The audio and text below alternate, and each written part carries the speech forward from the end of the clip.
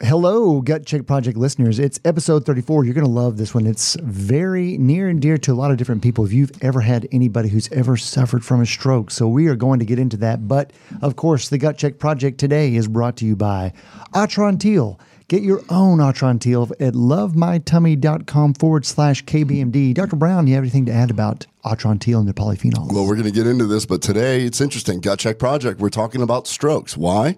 Well, because it happens to a lot of people, and I got called by a friend who, unfortunately, his father had a stroke.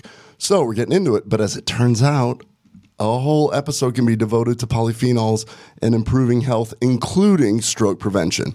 That's how, just listen to the rest of the episode to get that. If you'd like to prevent yourself from having your own issues with diseases that maybe you could have taken some action with, check out Atrantil, lovemytummy.com/KBMD. Of course, episode 34 is also brought to you by KBMD Health CBD.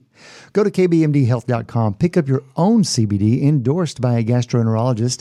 Happens to be sitting across the table from me, and he uses it clinically on his own patients. So today's episode is specifically. I hate saying spoiler alert all the time. I think I overuse that way spoiler too alert. much. She hates spoiler alert. When we have people that will call in and be like, "You use spoiler alert a lot." I'm like, sorry, I'm going to try and avoid that, and I've already said it like 6 times. So today's episode is going to be about how the endocannabinoid system in relation to strokes, and we know that Atrantil helps your own endocannabinoids increase, and we also know that CBD is closely involved with that. So no joke, listen to the rest of the episode, but go to kbmdhealth.com, get your own CBD, because the rest of the episode is going to explain the science behind it. Save 20% at kbmdhealth.com using code GCP. That stands for Gut Check Project. kbmdhealth.com. Use it today. You know, I feel like we started out at like save 2%, and then you just slowly keep creeping that number up where it's now we're up to 20. And I'm like, I should probably listen. Save 110%. I'm like, Eric, I'm losing money every time we do this show. What's going on? We will eventually pay you to take it.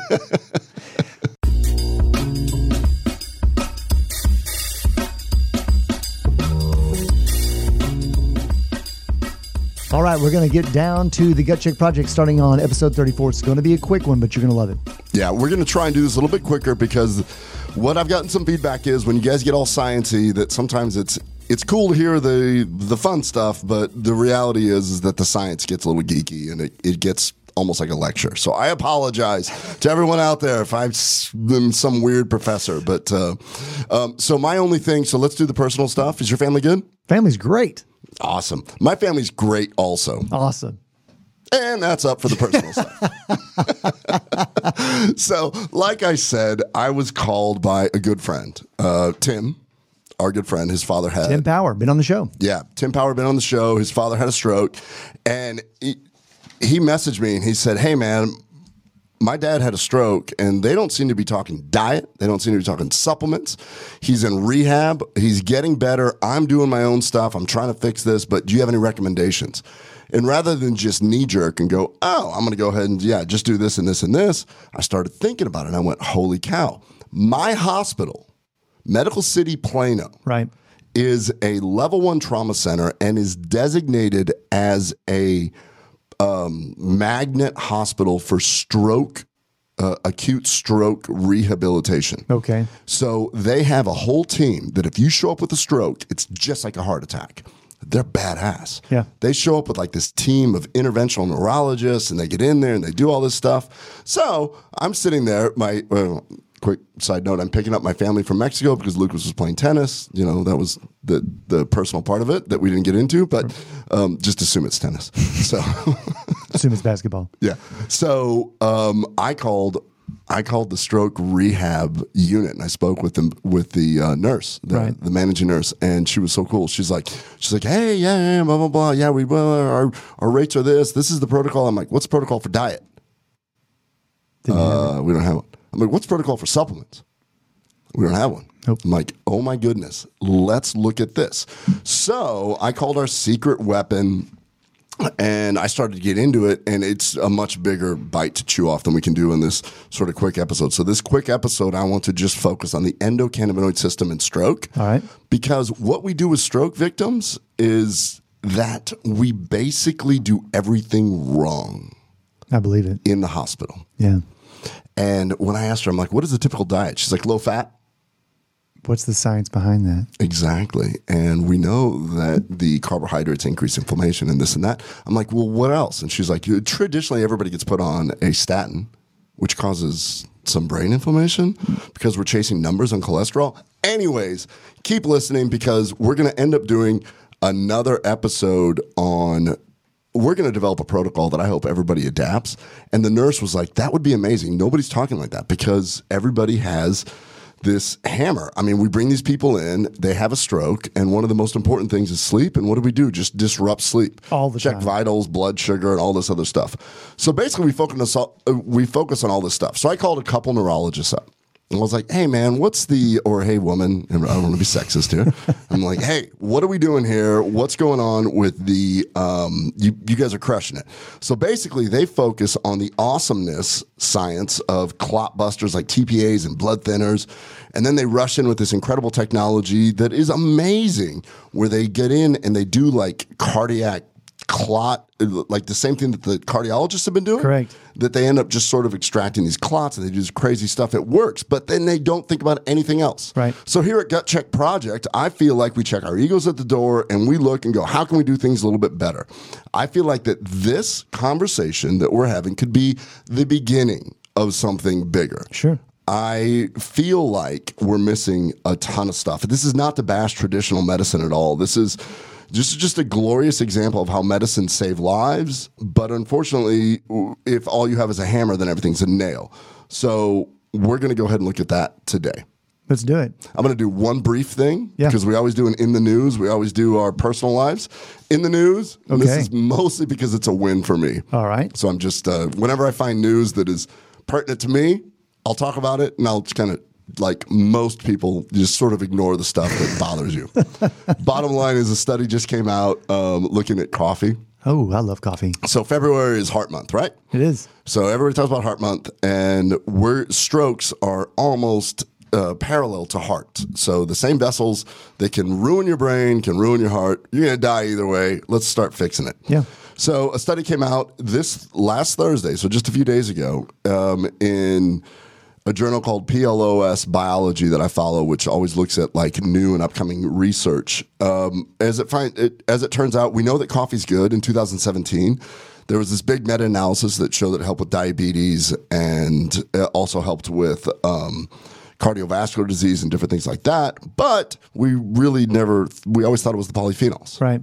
So these guys looked at this and they took mouse models, and what they showed is that the caffeine plays a role. Whoop, whoop. Nice. Yeah. In case you haven't guessed it, I drink just tons of coffee. I didn't have to guess. I see it all of the time. All right. So anyways, they took mouse models, and what they showed is that when you drink 4 to 5 cups of coffee equivalent in caffeine, you actually improve the mitochondria in the heart cells.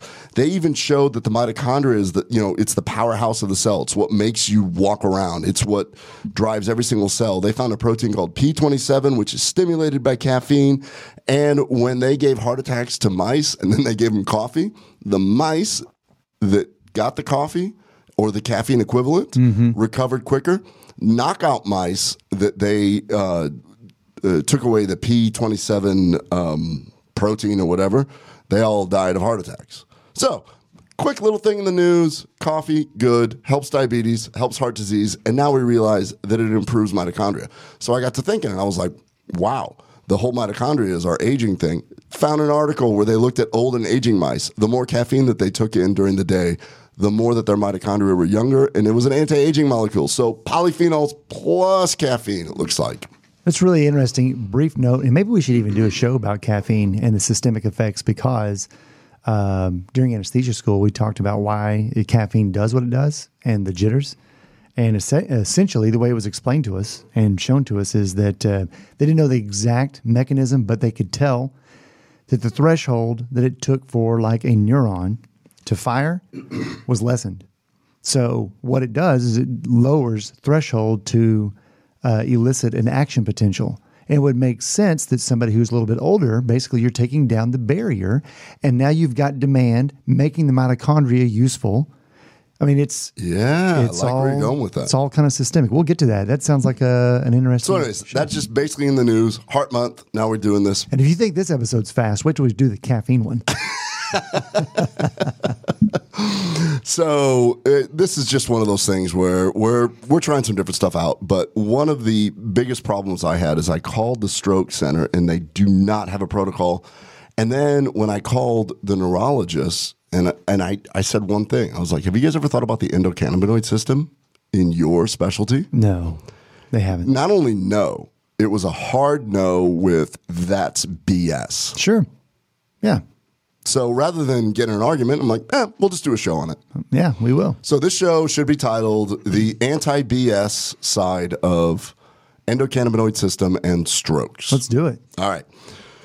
So once again, geeky. Sorry, we've done 2 geeky shows in a row. We're going to have to start having, just playful things. We have to have a comedian on like Joe Rogan or something like that. Eventually. Yeah, eventually. It's probably a little premature. But all right. So let's talk about the endocannabinoid system really quick. I'm going to throw it to you, and I'm going to let you to describe to everybody, what is the endocannabinoid system? The best application that we know to date that I understand is it basically functions as a great communicator between our nervous and our immune system. So you have these two systems, and basically it functions as the regulator. It's the one that prevents one from being overstimulated and driving the other one to do something that you don't want it to do. 100%. So the way that I describe it to my patients, our endocannabinoid system is like any other system in our body. You have a cardiovascular, a neurologic. The endocannabinoid system works like a traffic cop. Yep. What it does is it says, we need more information here. Whoa, you're overreacting. Why don't you just calm down right over here? So keep that in mind, because as we talk about the endocannabinoid system, now we're going to talk about how does the endocannabinoid system relate to strokes. All right. All right. So unfortunately, we got to talk a little bit about strokes. And I like history. You like history. I do. So Hippocrates, the father of medicine, first recognized strokes over 2,400 years ago. We've had 2,400 years to figure out how to fix this. At that time, they called it apoplexy, which means struck down by violence. So 2,400 years, and to this day, strokes still kill 140,000 Americans. That's 1 out of every 20 deaths. Wow. Someone in the United States has a stroke every 40 seconds. That means every 4 minutes, someone dies. Every year, more than, let's just call it 800,000 people in the United States have a stroke. About 87% of all strokes are ischemic strokes, which means it's a decrease of blood flow. Mm-hmm. And $34 billion are lost every single year due to strokes. Stroke is a leading cause of serious long-term disability. Stroke reduces mobility in more than half of stroke survivors. So if the actual death is not shocking enough, right, it's your health span is reduced. And you and I always talk about lifespan versus health span. Definitely. Be healthy. So what I'm going to talk about right here is crazy that this is not being implicated. Okay. This is not implicated, not being used in the traditional setting. Gotcha. All right. So right now, the cool science going on is that we've got all this intervention. We got labs. We got stroke centers. I feel like we can do a whole episode on just the diet, the supplements, everything around lifestyle on a stroke. And we're going to do that. Just like we're going to do the butyrate episode coming up. And just like we're going to do, every time we get into a topic, we start digging deeper and we learn a little bit more. So today, the fact that these neurologists are saying, oh, food is BS. Well, I'm just taking on the big 600-pound gorilla. I'm going to say, well, you want to know what? You're not even thinking about endocannabinoids, are you? And they're like, that's really BS. Now we're going to get into it. So there's tons of research in the animal model of how to target. So this topic of this podcast is the endocannabinoid system and strokes. Holy cow. There's tons of data on this, and we're not even talking about it. I'm at a world-class stroke center where we save more people than like any place else. We've been given national recognition. Definitely. If you're the CEO of who owns our hospital? Old Columbia, HCA. HCA. If you're the CEO of HCA, pay attention because I can save more people for you. Because as it turns out, there's lots of confusing data out there. And I took the time to go ahead and look at some of this. It's really cool. Basically, we've already reviewed the endocannabinoid system. Now, in this endocannabinoid system, there's two primary receptors. We're learning that there's more for the Will Clydens of the world that are super smart and they understand that there's a lot more than that, or the Chris Krassers and people like that. But for the general public, there's two receptors, CB1 and CB2. They are the traffic cops. Right. So that's what we have to realize. So as we alter the endocannabinoid system through different things, we know that the endocannabinoid system is associated with Parkinson's disease. It's associated with Alzheimer's and multiple sclerosis. The only drug approved is Epidiolex for seizures. Okay. This is part of the problem. It's the confusion of what's going on. People say, what does the FDA say? Well, did you know that the FDA just missed their mark to present to Congress on February 20th? No. Yeah, they missed it. That's another news article. They did not come up with a consensus statement on CBD when they were mandated by Congress to do that because everybody's so confused. Wow. Yeah. No, I didn't know that. We should look into that. And we know that in those studies of Epidiolex, there was 86% side effects and all these other things. So what I'm going to get into is the full spectrum, what we're looking at here. So stick with me here. I know that I'm kind of bouncing around, but what I'm trying to do is set the stage that the endocannabinoid system is intricately related to the disease known as a stroke, or the event known as a stroke. So knowing that the endocannabinoid system is important in Parkinson's and in Alzheimer's, dementia, and such like that, what we want to try and figure out is how is the endocannabinoid system related to similar things, which is Parkinson's and dementia are inflammation in the brain. Right. Well, a stroke is immediate inflammation in the brain. All right, so CB1 receptors. I say this only because the argument will come up, will be like, well, I found some studies that showed that there were some studies looking at CB1 receptors where when you had knockout mice, they did better. Other studies showed that they did worse. Some said that this and that. And so I was going through all this literature going, this is silly. We don't really have a conclusion. So the bottom line is, think of it this way. And I will use a Will Clyden quote. It is a symphony. It is not one instrument. When you are looking at the endocannabinoid system, if you are just going to focus on one thing, which unfortunately researchers do because it's impossible to account for all the other variables, all I can say is CB1 is intricately involved, and it may be involved in a negative way when it becomes a stroke. So if your endocannabinoid system is not in tune, it can make it worse. Just like a symphony where you have the brass section, which is just screwing it up. You've got the rest of the symphony playing Mozart, and you've got some other people just kicking some cake. An orchestra with only cymbals is not very entertaining. No, it's not. So I bring this up because when you start trying to read it and debate it and look at it, you can be thrown curveballs. Sure. One of them is that. But then you dig deeper, and there's all this literature on this instrument called CB2. Okay. CB2 is the other instrument. CB1, CB2 are the two receptors. Now we're learning more about the endocannabinoid system. The data is much more straightforward on this. Basically, multiple rat models have shown that when you give an agonist or a CB2 activator, both pre-stroke and post-stroke, you decrease the amount of damage. So you can actually prevent what's going to happen. And then once it happens, you go, oh, we need to stimulate that. Keep that in mind. Definitely. Because to prove a point further, when CB2 was blocked, the rats had tremendously more damage and they had residual effects. So just by saying the endocannabinoid system, and they're like, oh, it involves CB1, CB2, which is the top level that everybody talks about. Sure. The interplay is way more. You got to let the body do what it wants to do. You can't shut one off. You can't turn one on. You can't encourage. You have to be able to let the body do what it wants to do.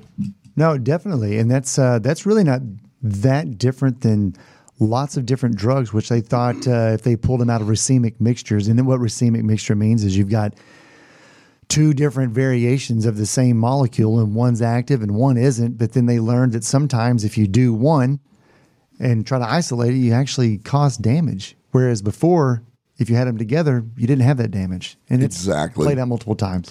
So clearly CB2 receptors play a very key role. What I'm trying to prove here is that when we take these animals and we mess with these receptors, we either increase the damage or we decrease the damage. So the theory is that the endocannabinoid mediated modulation of the inflammatory process is the reason why people get better. So in other words, we always talk about inflammation. Now they're realizing that the CB2 receptor mitigates the inflammatory process during an ischemic event. That's pretty important. It's really wild. So now, what actually interacts with these receptors?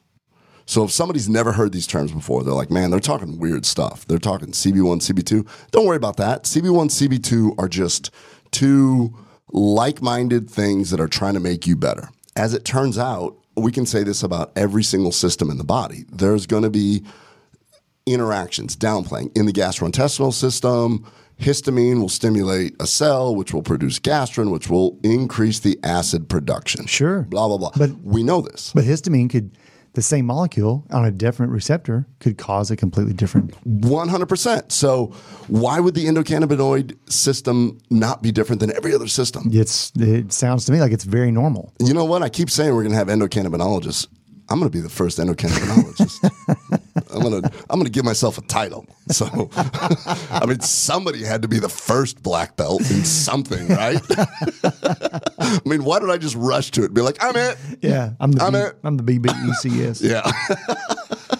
All right. So there's two endocannabinoids. What I mean is you make your own CBD. And those two things, we're learning that there's lots of them. Yeah. But for the basics, it's anandamide and 2-AG. So knowing that you have these two endogenous, meaning two endocannabinoids that stimulate CB1 and CB2, now we're just learning what they do. Right. Okay? So 2-AG goes up dramatically following a stroke. So it's trying to do some damage control. We don't know. We don't know. We do know that when anandamide is the soft light that is always on, when you go through a stressful event, 2-AG turns on, so it's the flashlight. Gotcha. So the feeling is that that 2-AG is the fight or flight endocannabinoid. Oh, okay. Yeah. So when you need it, it ramps way up. Okay. In situations where there's cell damage, it doesn't know the difference that there's cell damage. Possibly it's ramping up because it's like we're in fight or flight mode. Yeah. We're dying here. Where's the inflammation? Yeah. So these guys are postulating that when you block 2-AG, the stroke damage is less. My feeling is, well, what if it's doing something someplace else? Like, what if you needed that 2-AG burst? So when you have fight or flight, you need it for different things. Sure. Some people would say, oh, you're having fight or flight. You're being chased by a saber-toothed tiger. Your blood pressure's up. We should give you blood pressure medicine. No, it's the right thing that should be happening right now. Yeah. I need the blood pressure to pump the blood. So we know that 2-AG is your fight or flight endocannabinoid. Think of it that way, the flashlight. Okay. Anandamide is the one that you want up. That is the parasympathetic, your rest and digest. It's not quite the parasympathetic one, but it's the one that is your baseline that should always be filled. That anandamide take should always be filled up. Okay. 2-AG, we're going to learn more about it in the future because we haven't studied that as much. But when you have 2-AG around, blood flow gets reduced, so the damage is worse. And this is really interesting because when your baseline anandamide is low, your 2-AG will overshoot. Okay. So they work like a seesaw. Okay. So if you can get them in balance, we always talk about balance, in sync. When your anandamide is full and your 2-AG is full, they never really mess with each other. Nice. In a situation where you're depleted in your endocannabinoid system, then you will have the propensity to have too much 2-AG and your anandamide is in fight or flight and your endocannabinoids will keep producing the 2-AG. That is very, very interesting. So in other words, what we want is to never be in a position where our ECS is low on what it needs to function. 100%. So anandamide, we're now learning, is probably the baseline endocannabinoid that controls the day-to-day response that you're having. 2-AG turns on when you need it to turn on. So, although the animal models show that 2-AG increases significantly, causes vasoconstriction and all this stuff, we're learning that, okay, maybe, Sure. and this is my theory, the stress and the chronic disease, listen to this one more time here. The stress and the chronic disease that led to a stroke meant that your anandamide was being depleted and your body was getting ready for the event. Your 2-AG's going up. So, stress, lack of sleep, diet, all have been shown to decrease our anandamide levels.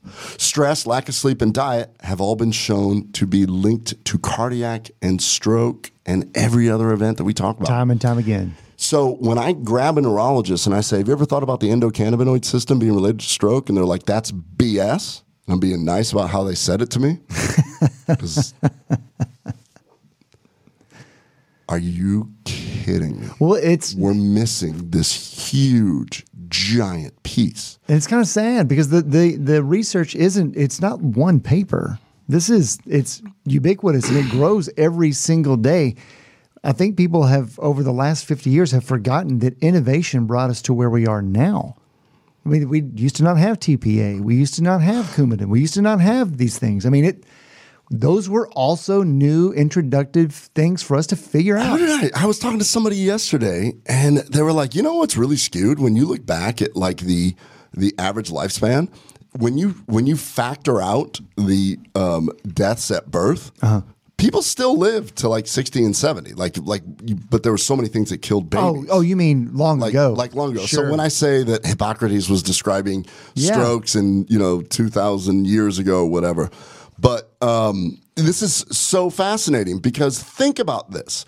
If you keep your anandamide levels optimal, like adding atrantil, which blocks an enzyme that breaks down your own anandamide levels, that is something that we can look at, and I think that's part of the next episode. But when you take CBD, so our CBD product here, when you take a good quality CBD, it doesn't even bind directly to CB1 or CB2. We know that a full spectrum product has many cannabinoids and other molecules that bind to certain receptors. We also believe that CBD will play a role in helping the body to produce more of its own endocannabinoids. Right. So what I tell my patients is that if you take CBD, you're going to increase your own anandamide levels. You take CBD plus atrantil, that's the signature package, and you're going to make sure that you block the enzyme that breaks down your anandamide. So it lasts longer. And the neurologist's like, there's no science in this. Okay. So I had to dig deeper. Or our secret weapon dug deeper for me. And in rat models, infusing CBD into the brains of rats significantly helped to decrease the amount of damage and help recovery and stroke. Really? CBD does nothing? They actually injected CBD into the brains of rats that they caused strokes, and it actually blocked the ischemic event. 1-to-1. Crazy. That's noticeable. That's a reproducible event. And then in another study, they showed that the blood-brain barrier sealed its tight junction and decreased brain swelling post-stroke when you gave them CBD. Which is huge. I mean, I know it sounds really, really technical, but trust me, that's not nothing. Remember, the whole reason that I'm even talking about this is because our friend Tim just called me and said, hey, man, my dad's in rehab and they're not saying anything. Well, it was shown that continued oral administration post-stroke at 1 week and 1 month reduced the volume of infarct and improved neurobehavior on autopsy.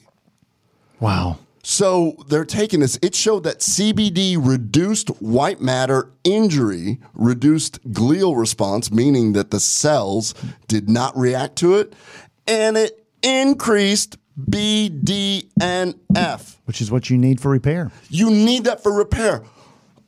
Shit! Yeah. This is nuts. Yeah. We're over here saying that CBD doesn't do anything, where the endocannabinoid doesn't have anything, and I'm finding article after article, and these guys are finding amazing data, BDNF.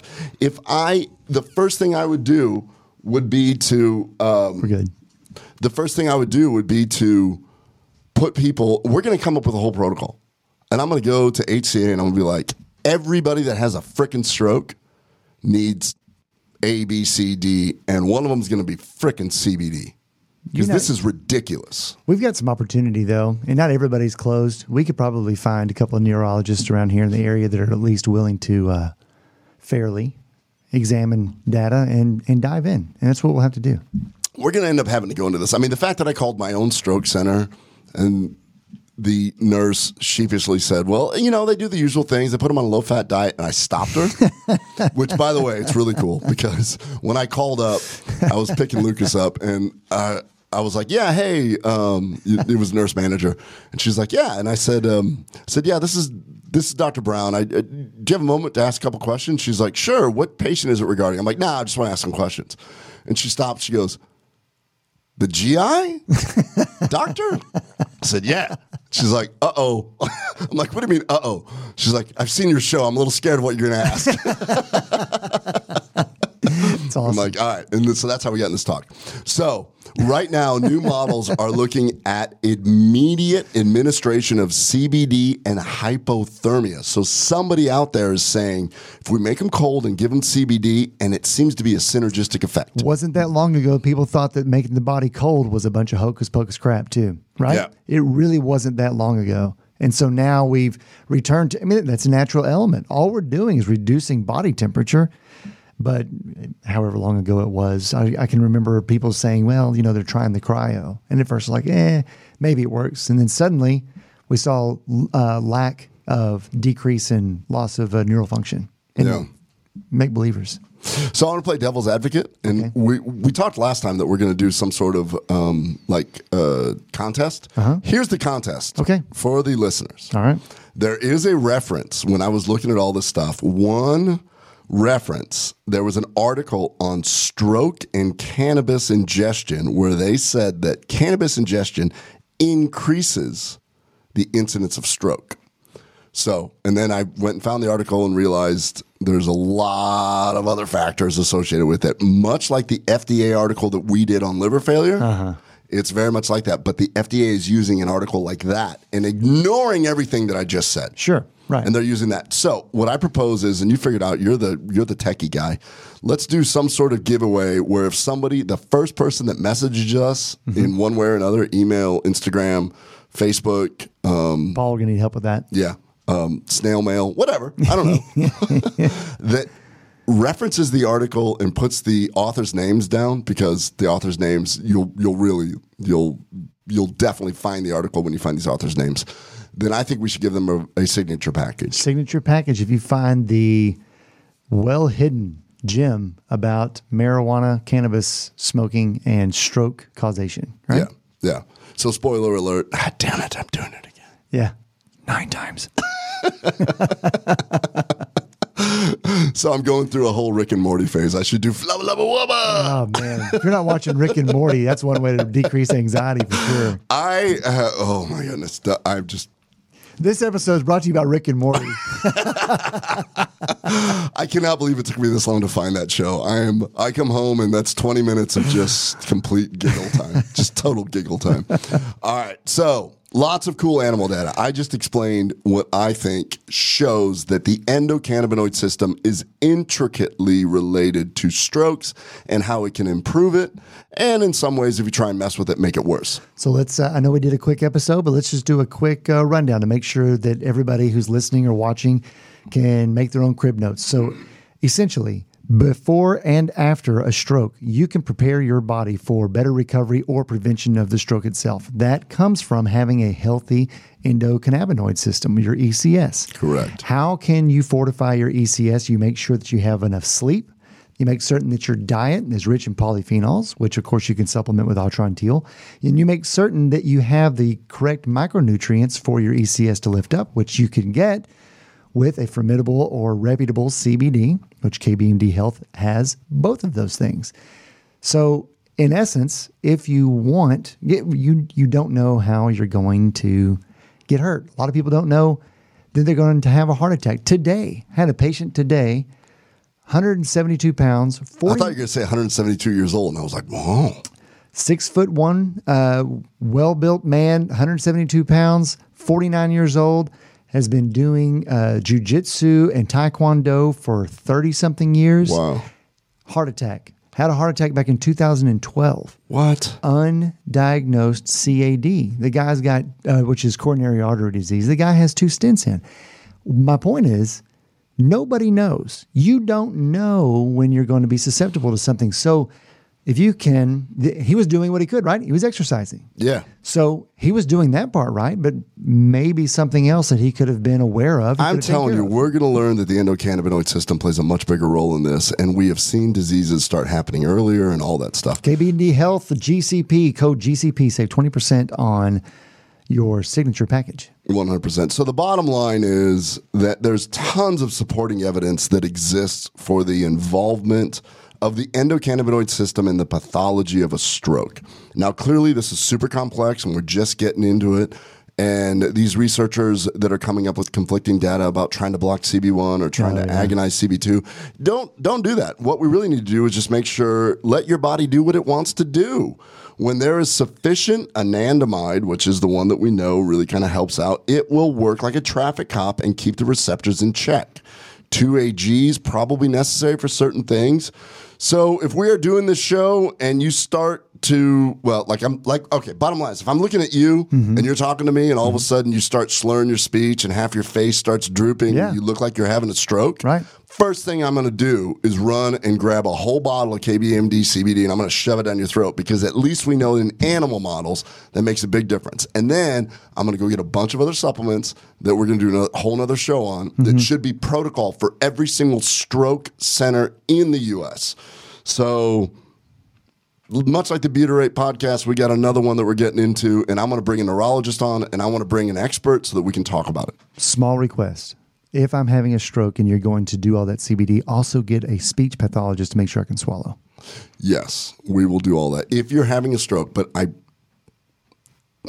not trying to be a jerk about this, but we're going to finish the show first. Cool. So, I mean, if it starts happening, try to do it towards the tail end of the show. Okay. You know, do you know that I've had 4 heart attacks since we've started this whole podcast show? That's it? But I just suck it up, just move on. Yeah, I've had all kinds of health issues. That, believe it or not, is going to go down in the books as our first short episode. Well, we want to do a short episode because I feel like we're getting a little too sciencey, and I want your feedback. I mean, quite honestly, do you like the science? Do you not like the science? Do you want the guests? Do you not want the guests? But when I find stuff like this, I have to let it out. And if you gave me 2 hours, I'd be talking for 2 hours. So this is just a way to control the amount of vomit that I do right here. But it's so cool. How are we not doing this? I don't know, but I think we'll change though. And thanks every single week, and thanks to Paul, we're gaining viewers, we're gaining listeners. This last week was a huge spike in the last 7 shows. So please, and you want to know what? People are reaching out on their Insta, they're messaging me on Instagram, and they're asking medical questions. I love that. We're going to do shows on that stuff. So if you've got questions, let's do this. Definitely. That's going to do it for episode number 34. That was strokes and the endocannabinoid system. We will in the show notes go ahead and add Unrefined Bakery. Their offer is still good, so save 20% if you want to have keto friendly, no gluten, paleo friendly, whatever kind of meal that you're after, and you feel like you can't have bread. They've got the solution for you. Unrefinedbakery.com. Use code GUTCHECK and save 20%. Yeah. So once again, please do us a big favor. What we're trying to do is really spread this message of functional health. Share it with everybody. Get people calling in. Get people asking, because we've got the resources. We're gaining a little bit of traction here, and this can be really fun. This was such an eye opener for me. Endocannabinoid system and strokes, all because somebody said my dad had a stroke. And Tim Power, thanks for reaching out. Certainly appreciate it. Gut Check Project in the books. Go to gutcheckproject.com. Share, like, and share, and we appreciate it. 34. See you later. Bye.